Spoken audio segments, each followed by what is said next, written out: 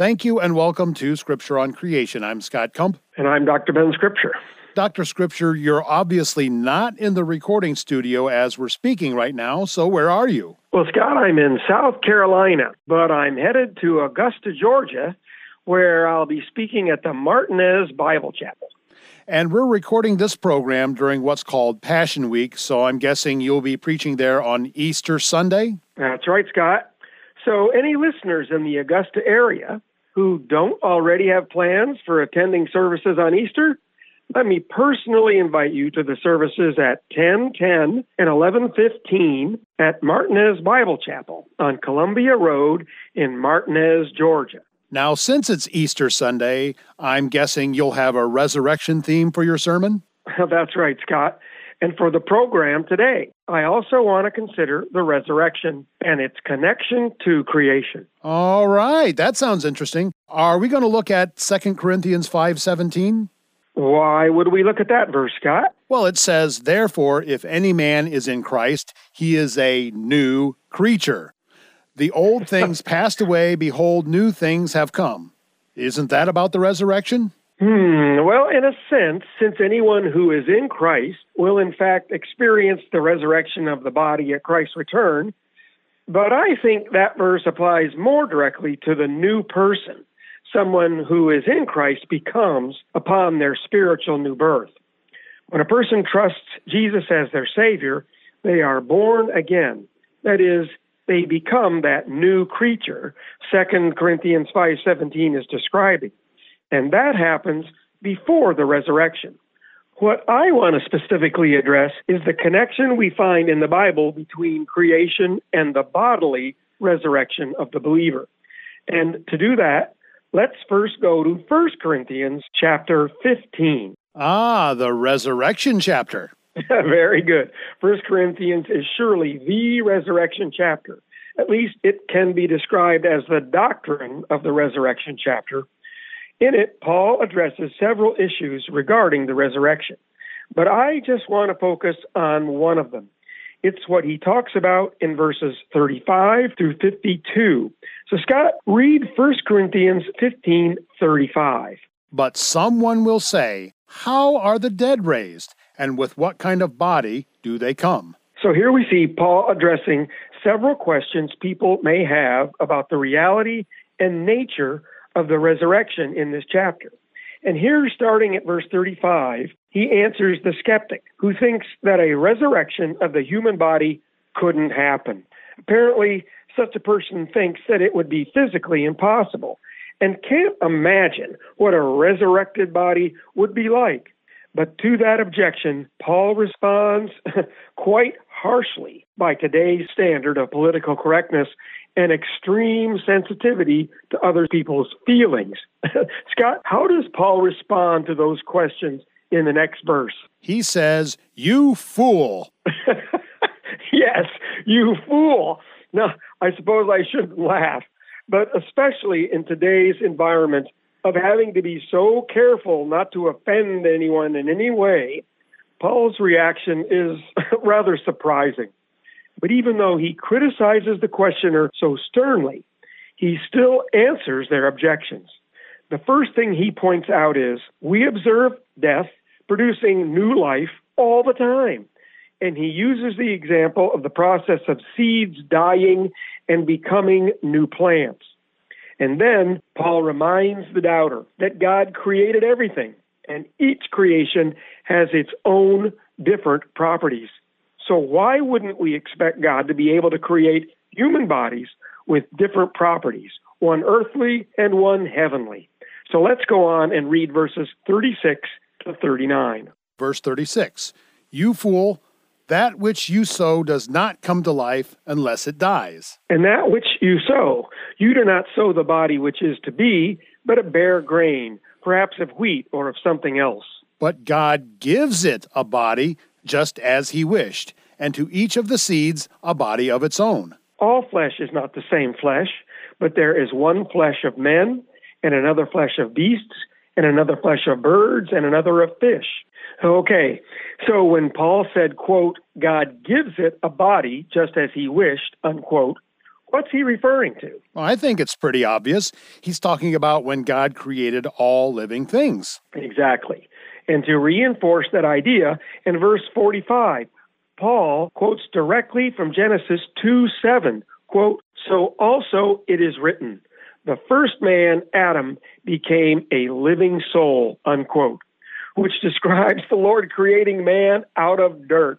So the idea is, if God created everything just the way he wanted them, by what rationale could someone then come up with the idea that God couldn't create a new, different resurrection body for a person? It really is pretty foolish to think that God can do one thing, but not the other.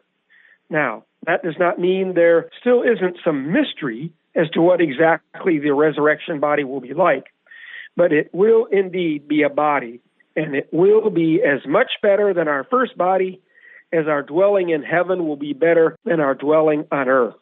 Let's move forward and now read verses 49 to 52. Go ahead, Scott. And just as we have borne the image of the earthy, we shall also bear the image of the heavenly. Now I say this, brethren, that flesh and blood cannot inherit the kingdom of God, nor does the perishable inherit the imperishable. Behold, I tell you a mystery. We shall not all sleep, but we shall all be changed. In a moment, in the twinkling of an eye, at the last trumpet. For the trumpet will sound, and the dead will be raised imperishable, and we shall be changed. Man, I don't know how any born-again child of God can't get excited when they read that. We are destined for immortality, clothed with an imperishable, glorious body. Hallelujah! And the confidence we can have in that revealed biblical truth is reinforced by our understanding that God created us in the first place. Don't you see then why Satan has devised the theory of evolution as a means to undermine the biblical revelation of special creation? If the enemy can somehow convince a person that somehow all that exists in the physical realm just came into existence on its own, by chance, and all the fantastic complexity and diversity of life is the result of random, purely undirected events, no designer, no creator, just blind luck, then indeed the idea of a resurrection is silly. And Satan knows if a person is not convinced, nor by faith understands that they will be resurrected, then there is no hope of eternal life, and our faith, our very existence, is pointless. Dr. Scripture, earlier in 1 Corinthians 15:19, Paul puts it this way: if we have only hoped in Christ in this life, we are of all men most to be pitied. What a sobering thought. To go from the ecstatic thought of immortality to the devastating thought of hopelessness and eternal death. But that is what our enemy wants to engender in the minds of human beings. Doubt, followed by hopelessness, and finally, despair is all there is for us. As Paul put it in verse 32, if the dead are not raised, let us eat and drink, for tomorrow we die. But God's word makes it abundantly clear that there is a resurrection. In fact, there is a resurrection of the living and the dead. In other words, those who are born again, the living, and those who were not born again during their lives on earth, the dead. Imagine receiving a resurrection body only to be cast from the presence of the Lord and Creator. And these are Jesus' words, not mine, in Matthew 13:42, quote, and cast into the furnace of fire. In that place there shall be weeping and gnashing of teeth, unquote. Friend, if you're not born again through faith in Jesus and his death for your sins and his resurrection to prove that he satisfied God's demands for a sacrifice for sin, why not trust him right now? Has Satan blinded you into thinking that all you see around you is the product of blind chance? So there is no creator, there is no God? In your heart of hearts, you know that's unreasonable. Indeed, it is ridiculous. Listen to the Spirit within you. Acknowledge your need of forgiveness from the sins that separate you right now from God your Maker, and believe what the Bible reveals about how to be saved, that is, be born again. Here is the good news in a nutshell. It's the beginning of 1 Corinthians chapter 15 that we've been discussing.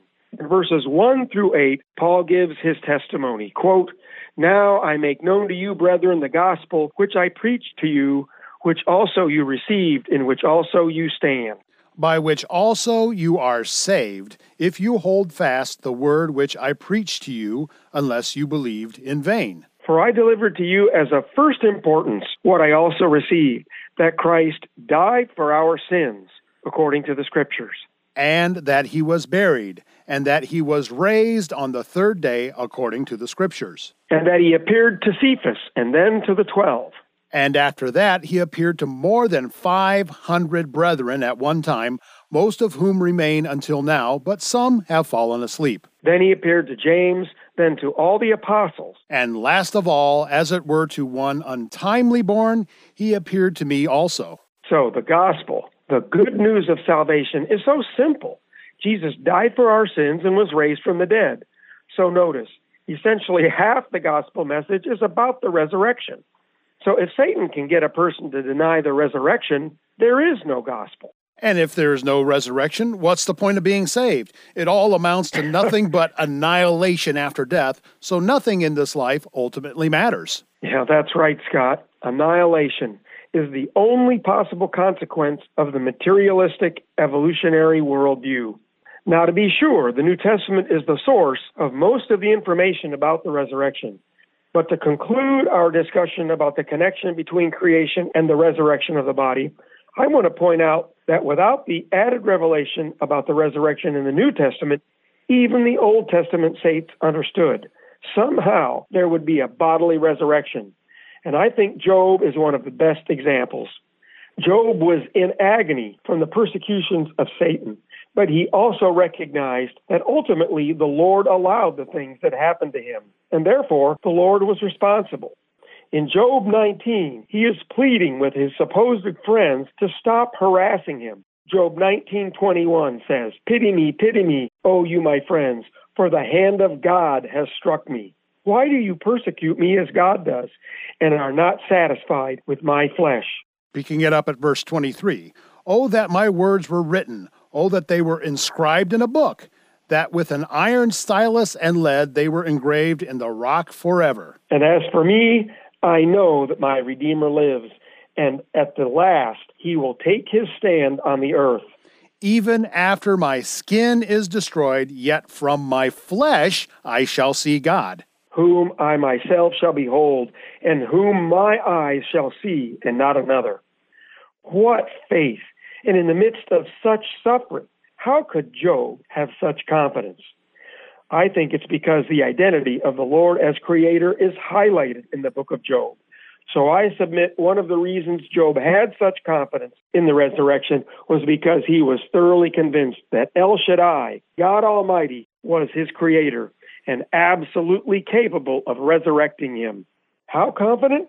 Listen to Job 13:15. Job said, "Though he slay me, I will hope in him." And that's not what I say. That's what Scripture says.